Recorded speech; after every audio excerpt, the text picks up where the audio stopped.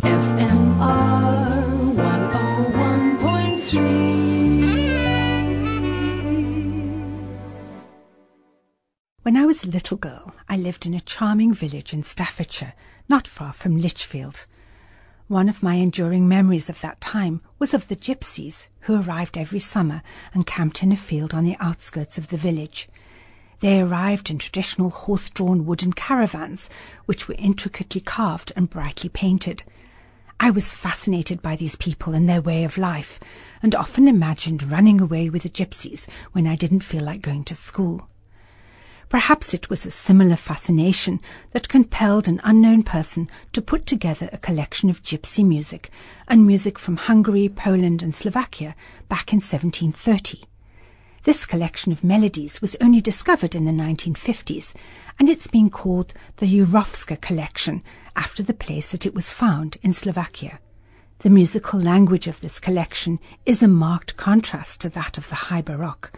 There are changes of tempo, switching from major to minor, and the use of modes.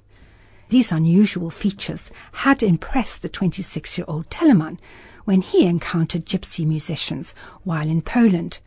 He wrote, "One can hardly believe what wonderful imaginative ideas these pipers and fiddlers have as they improvise. In only a week, a composer could be inspired for an entire lifetime." In 2009, Matthias Mauter arranged some of these melodies from the Jurovska collection for his ensemble Caprice. I particularly like the pieces that are simply labelled as 276 and 298. The first has a haunting melody, slipping between major and minor tonalities, and the next is a typical energetic dance. These two pieces from the Jurovska collection are performed by Ensemble Caprice under Matthias Mauter.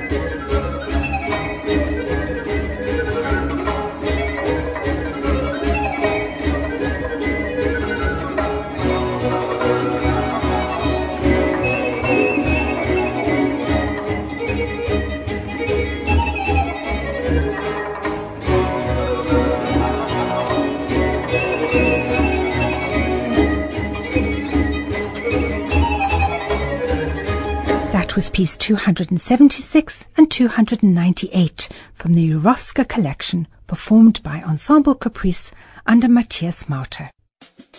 FMR 101.3